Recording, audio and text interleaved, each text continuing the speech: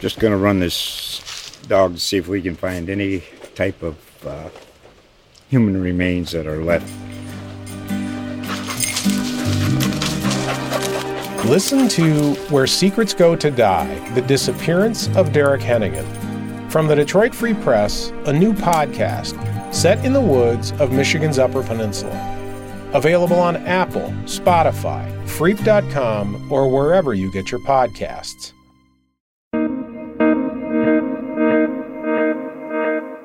Emergency powers are extended for Governor Kevin Stitt, Oklahoma tribes finally receive relief funds, and the medical marijuana industry smokes its previous sales record. For The Oklahoman, I'm Paige Dillard. Today is Tuesday, May 5th.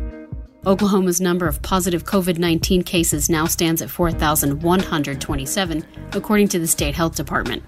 The number of deaths remained at 247 as the health department listed no new deaths in its Monday report.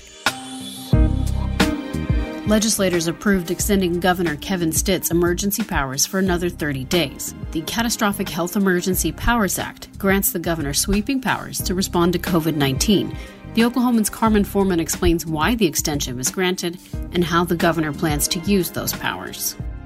State legislators today passed a second emergency declaration giving Governor Kevin Stitt expanded powers under the Catastrophic Health Emergency Powers Act.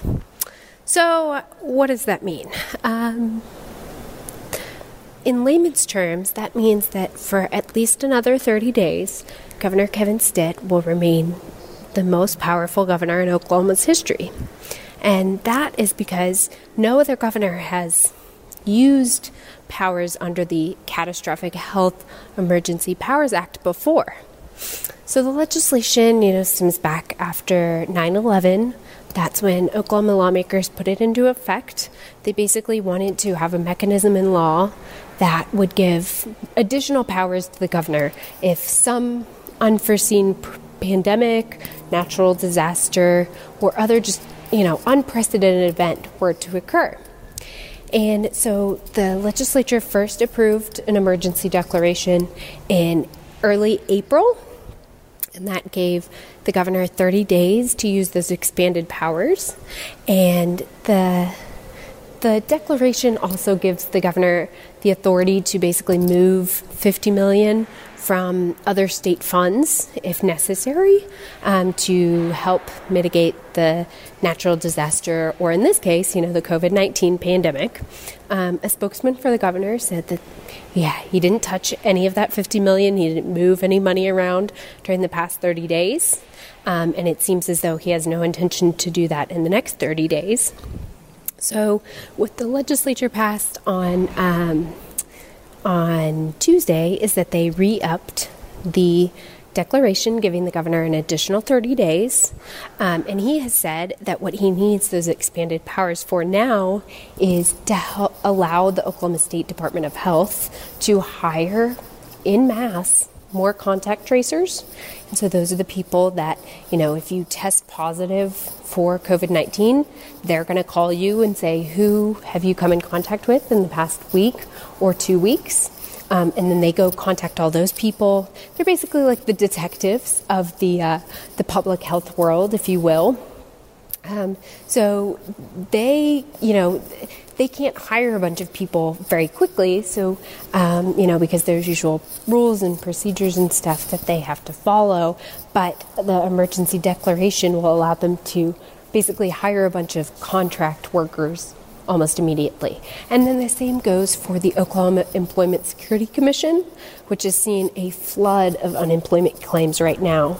And so Stitt said the emergency declaration would help that state agency hire more workers to deal with that deluge of claims. And so, there was some pushback. Democrats in the House did not love the idea of giving the governor more power for 30 more days. They argued that really it's the legislature's job to take these actions, and if the state needs to loosen regulations or state laws to help respond to the COVID-19 pandemic, then the legislature should take those actions and allow the governor to do them, the proper way, the traditional way.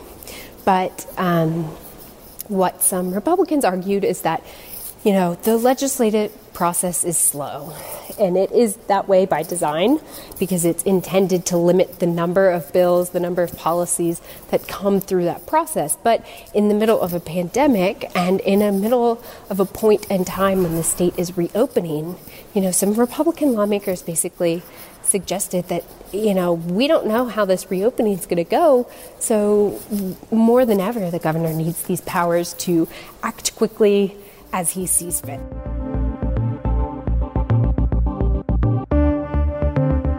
Vice President Mike Pence says the White House Coronavirus Task Force could wind down its work by early June.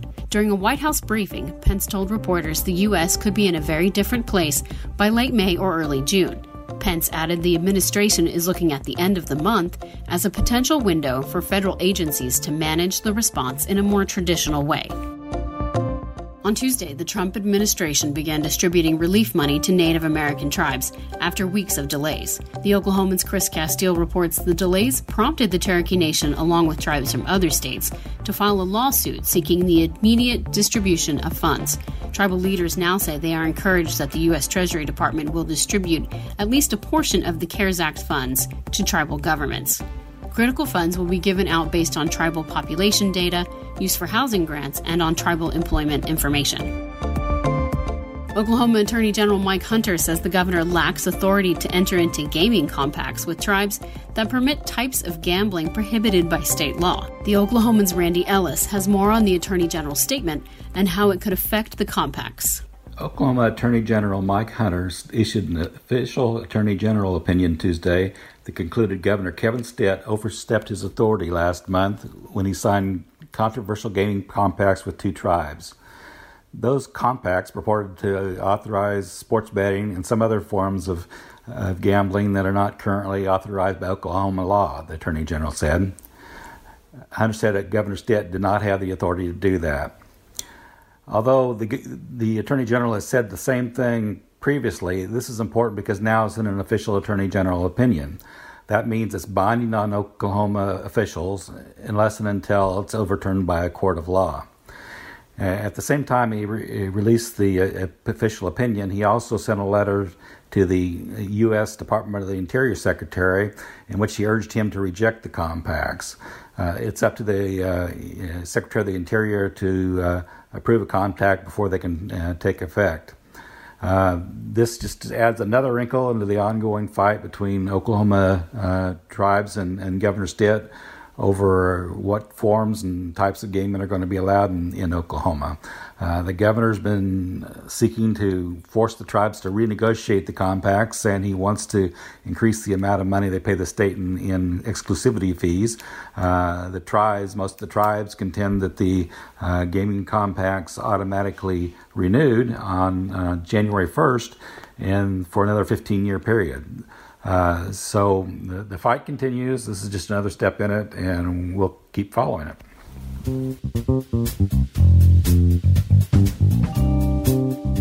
Roll aside toilet paper, Oklahomans rushed to medical marijuana dispensaries last month, logging enough sales to spike tax collections by more than 25%. According to the Oklahoma Tax Commission, dispensaries collected nearly $10 million in sales tax during the month of April. The figure smashes a previous record of nearly $8 million in March and is the highest month-to-month increase since last summer. April tax collections began just a week after Governor Stitt issued the Safer at Home directive that closed many non-essential businesses. The Oklahoma City Zoo is allowing guests to return and visit their favorite animals. The zoo opened the outdoor safari walk on Monday. The modified one-directional path through the grounds allows people to see their favorite residents while still keeping a safe social distance. Marketing Director Candace Reynolds says you must make reservations online before coming to the site. The zoo cannot accommodate members or guests that do not have a reservation. Reservations can be made online at okczoo.org, and you will need to have that reservation to get into the zoo. To keep everybody safe, we are limiting the number of guests that come in each day, guests and members, and you will receive a time ticket. With that time ticket, you will get a confirmation that can be printed or scanned from your phone at a safe distance when you come to the zoo.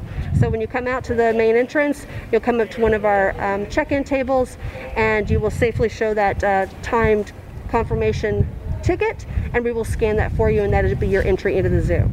Popular attractions in the zoo, such as playgrounds, animal feedings, train rides, and indoor animal buildings, are closed to the public.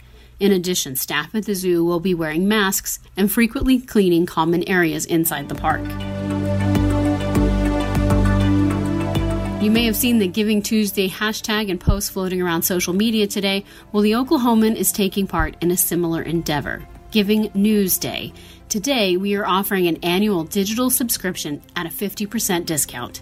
By signing up, you'll get full access to all our galleries, podcasts, and more content on our site, oklahoman.com, as well as our daily e-editions. Since the pandemic started, our journalists have been covering all facets of the health crisis. If you've read, listened to, or watched our reports, we encourage you to support our efforts by signing up for a digital subscription. You can find out more by visiting oklahoman.com/subscribe. For more information on these and other stories, visit theoklahoman.com. For The Oklahoman, I'm Paige Dillard.